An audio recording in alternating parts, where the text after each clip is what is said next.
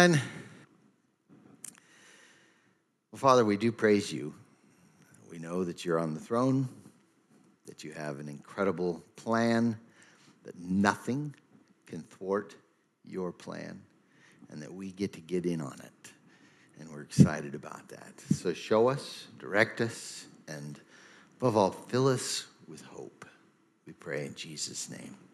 Amen. Okay, if you'll turn to Mark chapter 12, we're going to look at verses 18 through 27, page 577 in the Bibles that we give away.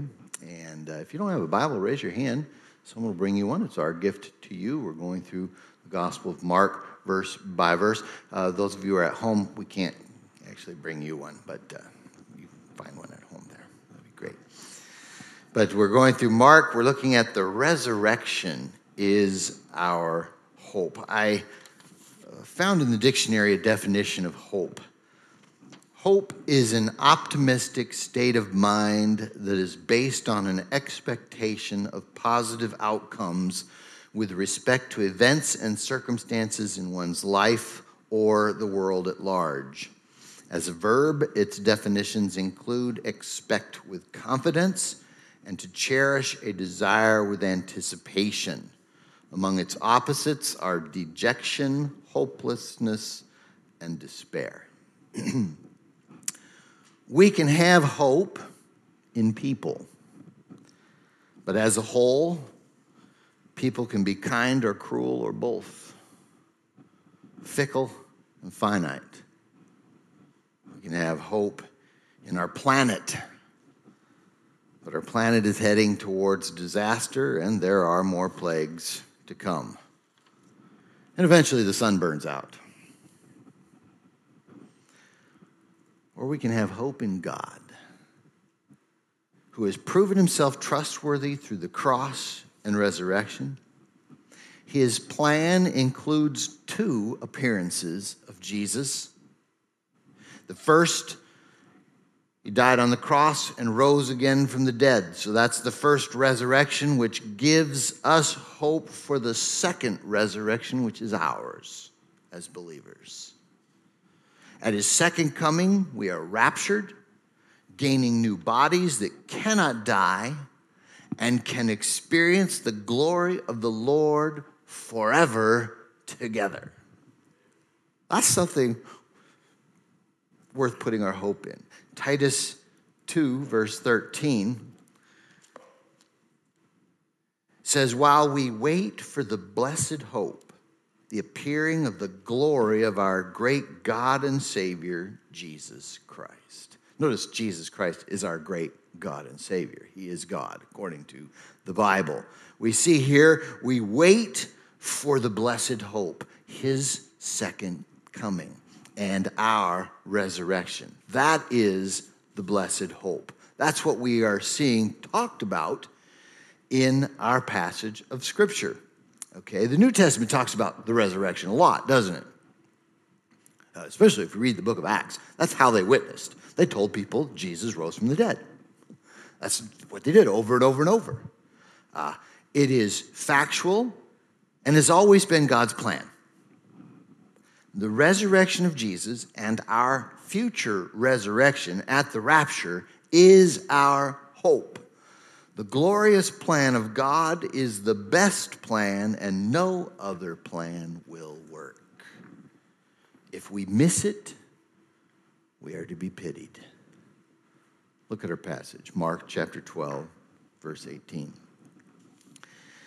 Sadducees, who say there is no resurrection, came to him and questioned him. Teacher, Moses wrote for us that if a man's brother dies, leaving a wife behind but no child, that man should take the wife and raise up offspring for his brother. Therefore, there were 7 brothers. The first married a woman and dying left no offspring. The second also took her and died, leaving no offspring. And the third likewise.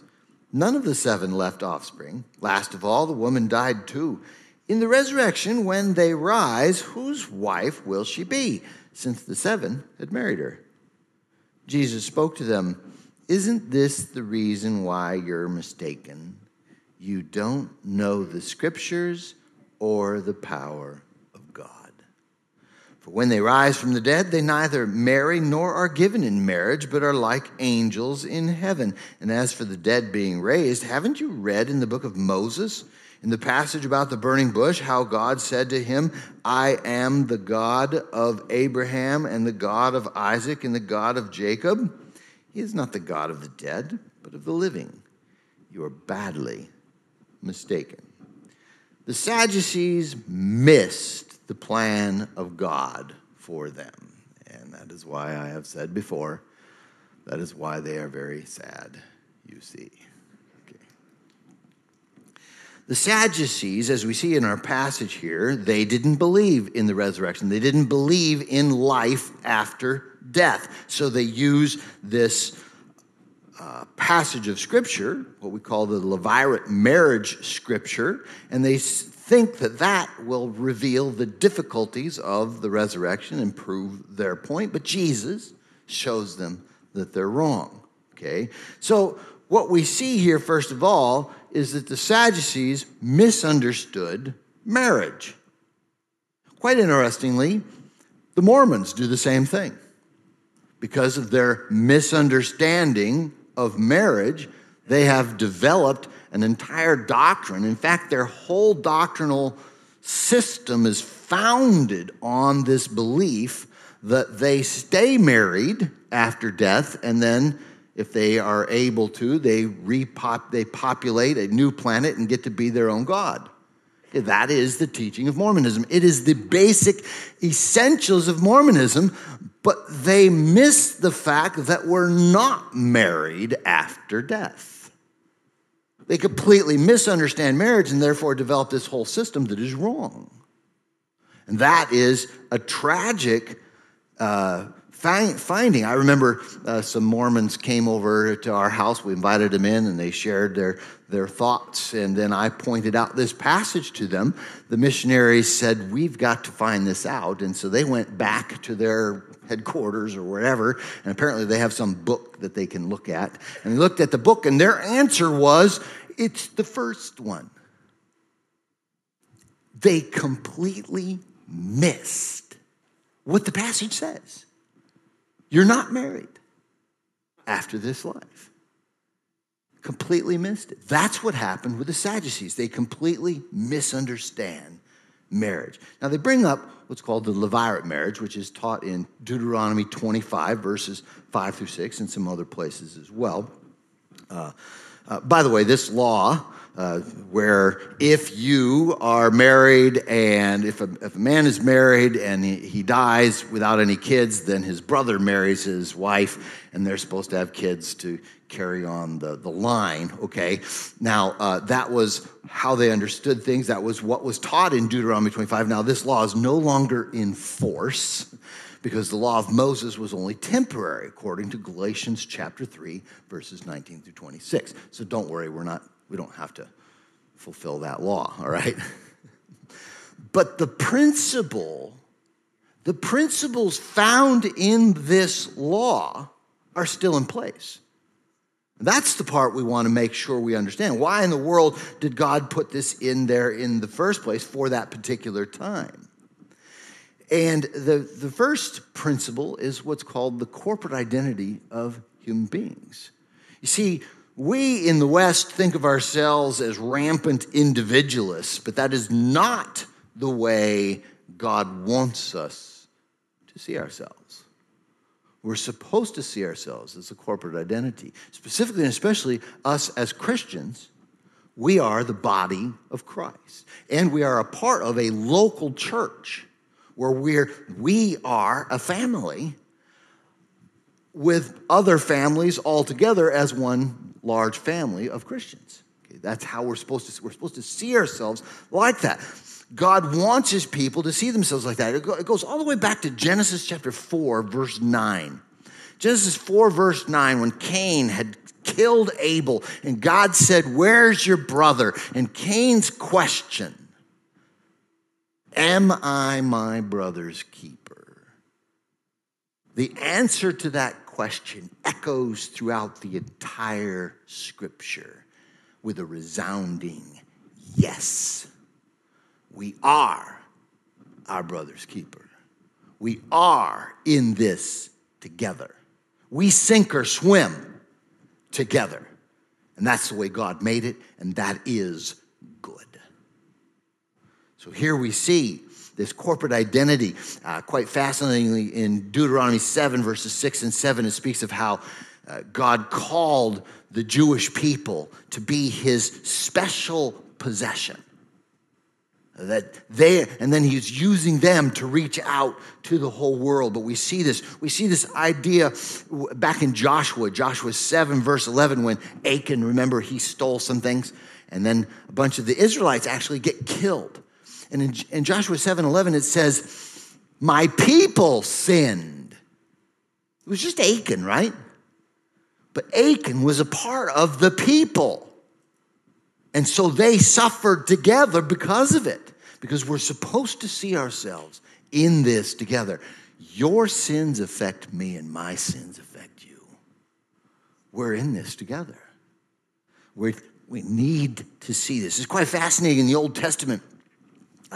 They saw themselves as a people, as the people of God that extended back to the past. And that's why they were so careful about burying their dead with their forefathers. So they saw themselves as going back to the past, but also moving forward into the future. So as a people that goes back to the past and forward into the future, thus the reason why for this particular law, a line of progeny into the future. They saw themselves as a people, not isolated individuals. And that's the principle we must still see today. This will become very, very important this year as we seek to emphasize hospitality and fellowship. We need each other. Okay? So corporate identity, but not only that, children are important in God's plan. Children are important in God's plan. We saw this a couple weeks ago. We dedicated Ezra, and I just love babies. Do you love babies? Did you know that God loves babies? Loves kids, okay? This is his plan. Children are very important to God. Mark 10, 13 through 16 brings this out. But our world no longer values children or the elderly. It's a particular verse I want you to look at. Look at Deuteronomy 28, verse 50. This is a fascinating verse because this is a verse about a curse that's going to come upon the people of God when they sin. It says this particular curse, a group of people whose language they don't understand. It says in verse 50, a ruthless nation showing no respect for the old and not sparing the young, that they're the ones that are going to subjugate them, okay? Now notice this cursed people showing no respect for the old and not sparing the young. And that's exactly where we see ourselves today, isn't it? In our society, there is no respect for the elderly. They're just like people, we just got to keep them alive or whatever. And that's our thought instead of seeing them as a people with wisdom. No respect for the elderly and no care for the children. And so please, Pregnancy Resource Center that is seeking to save the babies, please get involved, help them out. We need to be a people who do care about the elderly and the children. Babies are a part of God's plan. He wants us to have lots of them. Cole and Laura just had a baby. Did you hear? Benjamin. William. That's his name. William. Yeah. Isn't that awesome? Love babies. Okay. So I was going to say, there's this Benjamin. I'm getting the babies confused. It's good to have lots of them. That way I can be very confused. Okay. Children are very important in God's plan. But what they missed, back to the Sadducees, the marriage is for this life. That was God's plan. Marriage is for this life. 1 Corinthians 7, we don't have time to look at it, but that whole chapter is all about marriage. It shows and goes into the reasons why that marriage is a beautiful and sacred gift. And therefore, sexual relations are only to be within a covenant of marriage between a man and a woman. That's the very clear teaching of Scripture. Okay? And so we see that marriage is for this life. It's beautiful, it's sacred, but also it's quite fascinating, that passage, that singleness is very valuable. That's what we see in that passage. Jesus himself was single. Paul, who's writing that passage, was single. And so we see the tremendous value of singleness as well. Marriage is for this life. All right? Okay? So the Sadducees misunderstood marriage. I'm going to talk about that in just a little bit more in just a little bit. In verses 24 and 25, we see that the Sadducees misunderstood the Scriptures and the power of God. Look what it says. Jesus spoke to them, "Isn't this the reason why you're mistaken? You don't know the Scriptures or the power of God.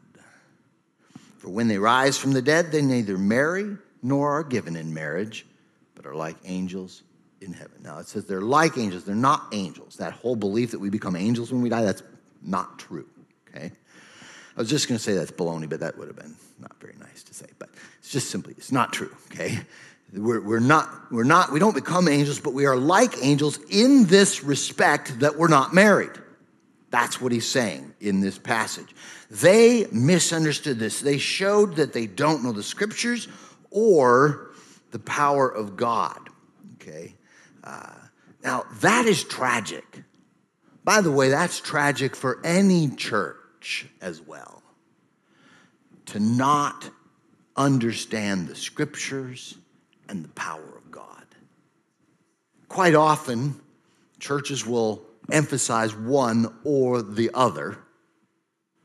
Sometimes we have churches that really emphasize the power of God and miracles and prayer, et cetera, but are very shy on the Word of God. Others emphasize the Word of God and really dig into the Scriptures, but sometimes are somewhat shallow on believing and experiencing the miracles of God and the power of God. I think God wants us to be Word and Spirit churches. And so we see here, this is where they blew it. They missed both counts, the power of God and the Scriptures. Oh, I have a passage in a commentary on my phone. He says, but they also, this is the Sadducees, they also denied the power of God. What kind of a God did they worship anyway? A God who could not raise the dead? What a poor, puny little God they had invented for themselves. A God no bigger than they were, the God of the so-called liberals today. A God who can create galaxies is not a God to be stopped cold by the fact of physical death. A God who can make a body of the dust of the earth, a body so complex that even modern science knows but few of its mysteries, endow that body with life, bestow upon it intellect, emotions, and will, and give it a spirit of its own, is not a God to be balked by death. It is no more remarkable that we should live again than it is that we should live at all. The Sadducees were small-minded indeed. No, they denied the resurrection. It says in verse 18, but the resurrection is our hope. It says that they misunderstood the Scriptures and the power of God. The Scriptures are our lifeline and ultimate source of truth. We need to know the Scriptures. Every single believer needs to be a student of the Bible.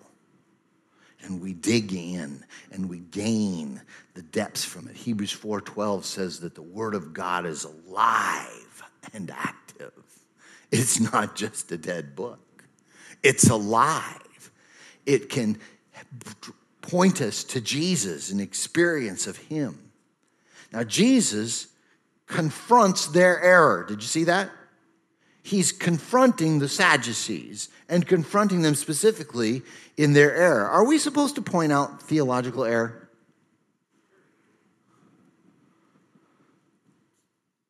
Well, Jesus did. That's what we're seeing here, right? Paul did. Paul even named names in 1 Timothy 1, 18 through 20, in 2 Timothy 2, 15 through 18, in 2 Timothy 4, 14 through 15. He specifically names names of people who he says are going astray and leading others astray in doctrine. Hymenaeus and others are specifically named by name because it's dangerous. By the way, you can think, well, should we be arguing over everything? Okay, there are three kinds of doctrine. That's the way I see it, okay? Three kinds of doctrine. I think the scriptures teach this, actually. There are essential doctrines, there are dangerous doctrines, and there are important doctrines. The essential doctrines are the doctrines that if you disagree, you are outside of the kingdom, according to the Bible. Galatians 1 brings this out. You have to have the right gospel. You also have to have the right God. Those are the essential doctrines that are surrounding those two facts. You have to have the right God and the right gospel. But there are also dangerous doctrines, very dangerous to lead people astray. You have to have the right source of final authority, that the scriptures are without error. You have to have the right basic moral code, according to 1 Corinthians chapter 7, or chapter 6, sorry. We see this, that we have to have, there are dangerous doctrines that we need to be aware of. And then there are important doctrines. All other doctrine are important. If it's in the Bible, it has to be important. There are no unimportant doctrines, but not important enough to divide over. Doctrines that we can agree to disagree agreeably on and hopefully dialogue over and maybe learn from each other as we dialogue.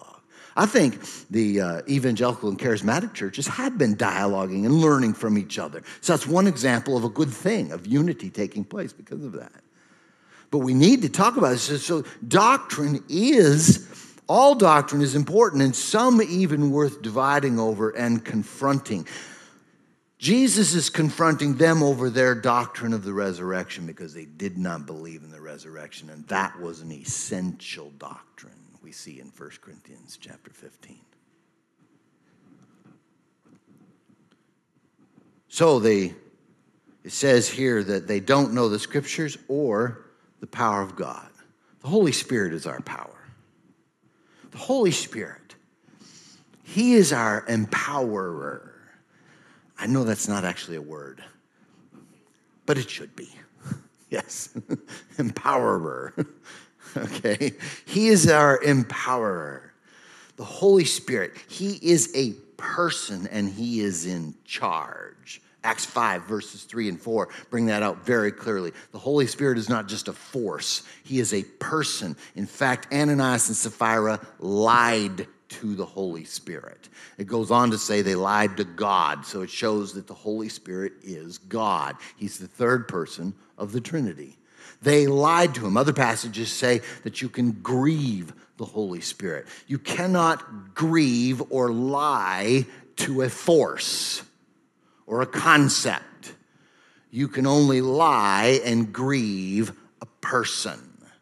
The Holy Spirit is personal, and He's God, so He's in charge.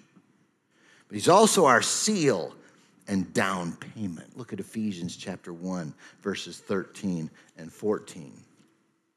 In Ephesians 1, this is an incredible promise to all true believers.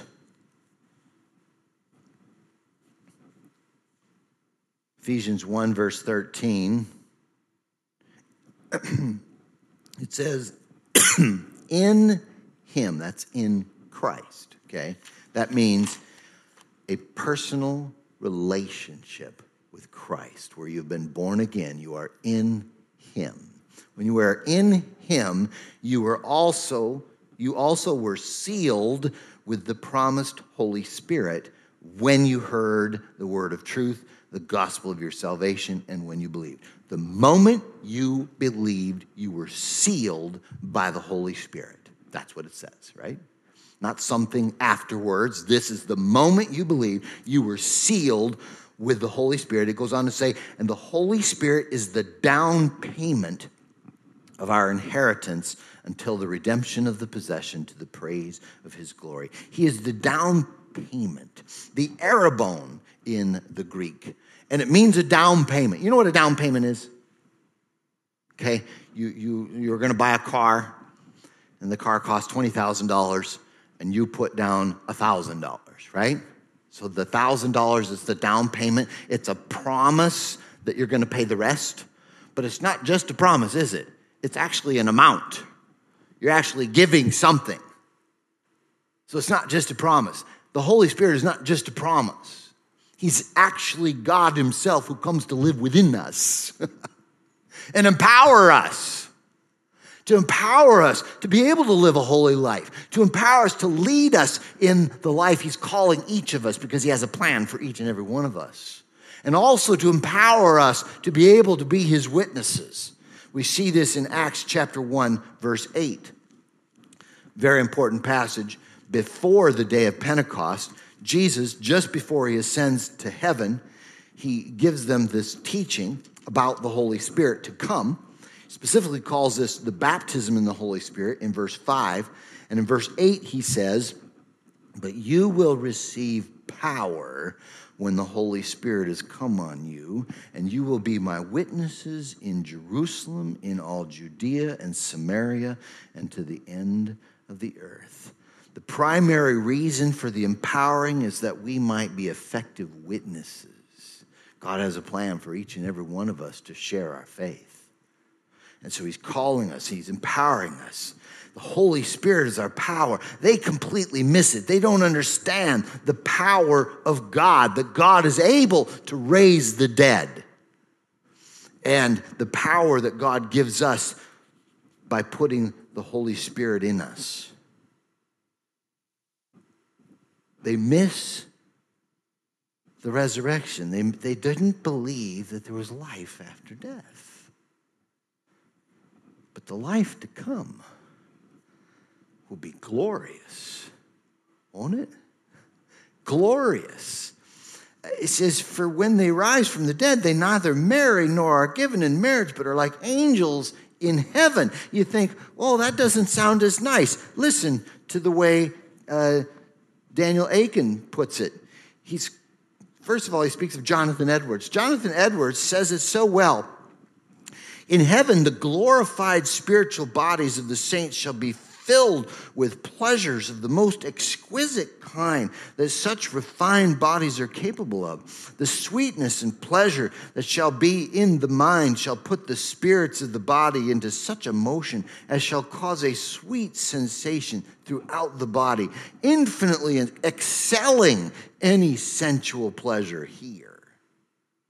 Now, he misquotes Jonathan Edwards. Jonathan Edwards did not say in heaven. He kind of has a misunderstanding. We don't get our new bodies in heaven. When you die, you go to be with the Lord in heaven. Your spirit does. But you are not complete until the resurrection, when you receive your body, your glorified body that cannot be corrupted. We'll get to that in just a moment. Okay? But I like his quote anyway. He goes on and he says, no one will be disappointed in any way when they get to heaven. No one will be deprived of one thing that is necessary for maximum joy, optimal happiness, and complete satisfaction. Our relationship with Jesus and with all of our brothers and sisters will be so intense and so filled with love and affection that all earthly marital bliss will seem shallow and small in comparison. Heaven is indeed God's perfect plan for his children who have come to him through his Son, Jesus. The life to come will be glorious. But unbelievers can't realize this, won't experience this. They will not even realize their own purpose, the very reason God made them. And that is sad.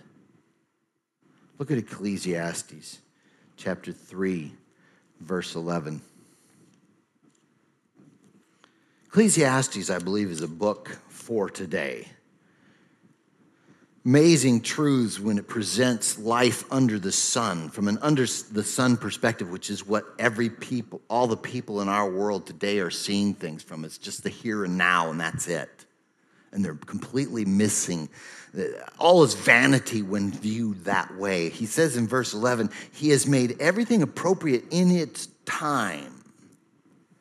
When Christ returns and we receive those new bodies, at that time, the total and complete fulfillment is experienced. He says he has put eternity in their hearts, but no one can discover the work God has done from beginning to end. He's placed within every single human being the fact that we will live forever. But they squelch it, they misunderstand it, they set it aside, and they live for the now, and they miss this important truth of the resurrection. But God calls us to believe. He calls us to believe. It's a choice, the greatest decision you will ever make. And finally, Jesus gives his biblical response that in fact we do rise from the dead. There is a resurrection, and it's quite fascinating that he uses Moses' law, okay? He's pointing to Moses because the Sadducees only used the first 5 books of the Bible. They only saw them as the most authoritative. So that's interesting. He points to Moses, and he says, and as for the dead being raised, haven't you read in the book of Moses, in the passage about the burning bush, how God said to him, I am the God of Abraham, the God of Isaac, and the God of Jacob. He's not the God of the dead, but of the living. You're badly mistaken. The resurrection makes all the difference. He's not the God of the dead. Abraham, Isaac, and Jacob are alive. He's their God. He's the God of the living, is what Jesus is saying here. In the resurrection, we receive new bodies. Now, the older you get, the more precious this becomes. We receive new bodies. But this was predicted in the Old Testament. The Old Testament in Job 19, 25 through 27, in Psalm 16, 9 through 11, in Daniel 12, verse 2. And also, as Jesus is pointing out, it's at least implied even in the book of Moses. But in the New Testament, it goes into more detail. And I want to look at 1 Thessalonians 4, 13 through 18. Look at this passage. It's a passage quite often read at Christian funerals, and rightfully so, simply because it brings so much hope when we lose a loved one. 1 Thessalonians chapter 4, this speaks of the rapture. It says, we do not want you to be uninformed, brothers and sisters, concerning those who are asleep, meaning those who have died, so that you will not grieve like the rest who have no hope. You see, the unbelievers have no hope.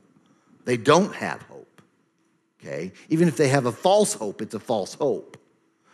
But we have this hope, and so we don't grieve like they grieve. We do grieve because we miss those we've lost, okay? But we don't grieve like they grieve because we know we're going to see them again. He goes on to say, for if we believe that Jesus died and rose again, in the same way, through Jesus, God will bring with him those who have fallen asleep. So he's going to bring with him those who have died. They're already with him in spirit, in heaven. He's going to bring them with him. For we say this to you by a word from the Lord, we who are still alive at the Lord's coming, so at the second coming, will certainly not precede those who have fallen asleep. For the Lord himself will descend from heaven with a shout. It's apparently very loud. with the archangel's voice and with the trumpet of God. And the dead in Christ will rise first. So their bodies rise to meet their spirits in the air. They get new bodies, though. They're refurbished. We'll see that when we look at 1 Corinthians chapter 15, okay? But they will rise. Then we who are still alive, who are left, will be caught up together with them in the clouds to meet the Lord in the air. That's when we get our new bodies, just kind of a poof, as we're going up. Whoop. Okay? 1 Corinthians 15 says it's in the twinkling of an eye.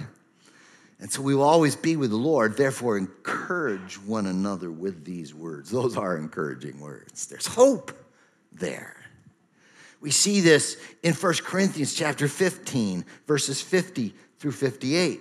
The entire chapter of 1 Corinthians 15 is about the resurrection. It's about Jesus' resurrection and our promised resurrection to come. And he speaks of how important it is as a central, essential doctrine. But I want you to look at verse 50. He says, what I am saying, brothers and sisters, is this. Flesh and blood cannot inherit the kingdom of God, nor can corruption inherit incorruption. Listen, I'm telling you a mystery.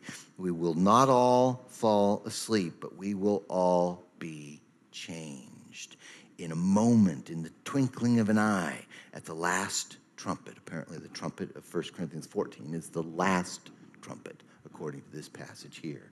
For the trumpet will sound, and the dead will be raised incorruptible, and we will be changed. Incorruptible bodies. Bodies that can't get sick. No COVID. Bodies that can't die. That can't wear out.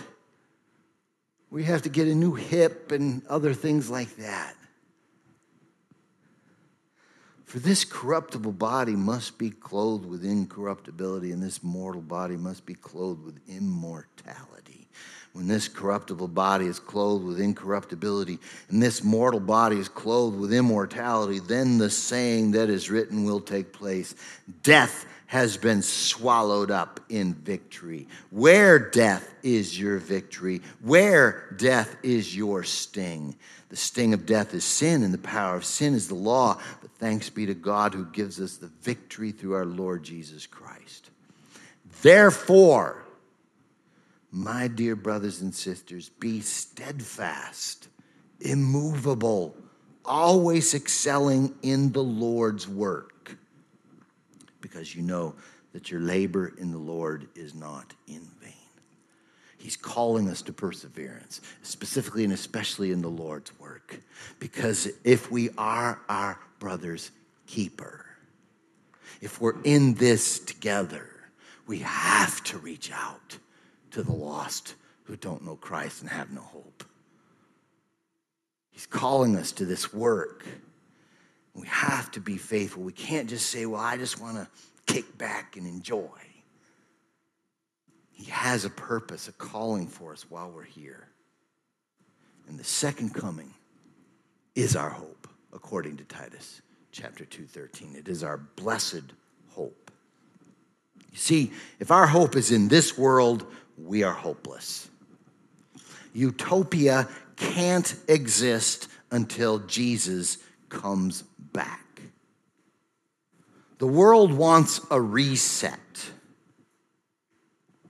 It wants a redistribution of wealth where we reset everything.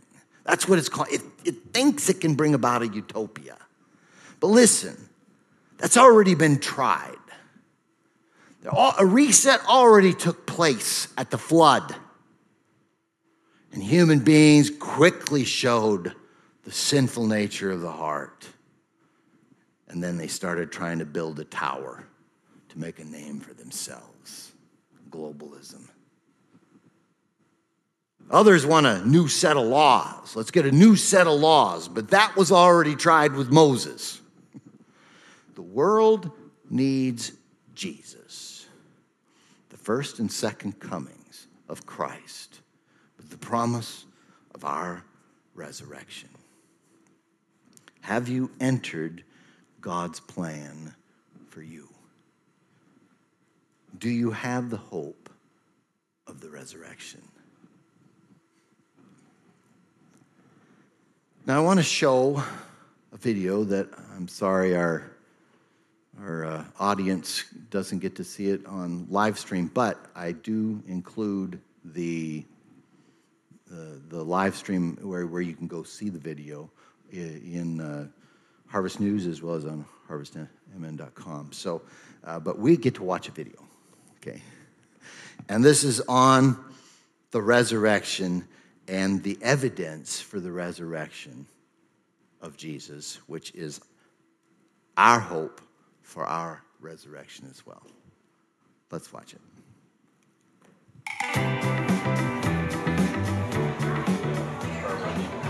Dude. Hey, what's up? What you reading? The Bible. You're reading the Bible? Yeah. Dude, why are you reading the Bible? For class? No, I just... Okay, so you're just reading the Bible. You're just sitting here in a coffee shop in the 21st century using state-of-the-art technology to read ancient myths for no reason whatsoever. Well... Tell me something. Are you one of those super religious people who thinks Jesus actually rose from the dead? Well, I do believe that. Do you also believe in the Easter Bunny, Santa Claus, unicorns, Bigfoot? Ever been abducted by aliens? And do you buy into all those other ancient myths about dying and rising gods invented by primitive nomadic tribes back in the Bronze Age? No. Okay, so what's the difference between Jesus rising from the dead and all those other fairy tales? Here's the difference. My belief in the resurrection of Jesus is rational. It's based on historical facts. Facts? What facts? Well, first, Jesus died by crucifixion. Whoa, hold on. We don't even know if Jesus existed. Why should I believe your facts? Well, because the 5 facts I'm going to give you are backed by so much historical evidence that most professional critical scholars who study the subject accept them as true. That includes skeptical atheist scholars. Okay, so Jesus was a guy who actually existed and then got himself killed. So what? That's the first fact. Second, his disciples were convinced that he rose from the dead and appeared to them. Third, Paul, a sworn enemy of the early Christians, suddenly became a Christian. Fourth, Jesus' skeptical brother James also became a Christian. And fifth, the tomb where they put Jesus' body was empty. And those are well-established historical facts. Right, but you can't just leave it there. These facts demand an explanation. Otherwise, you've got a big hole in human history. Okay, here's an explanation. They all lied.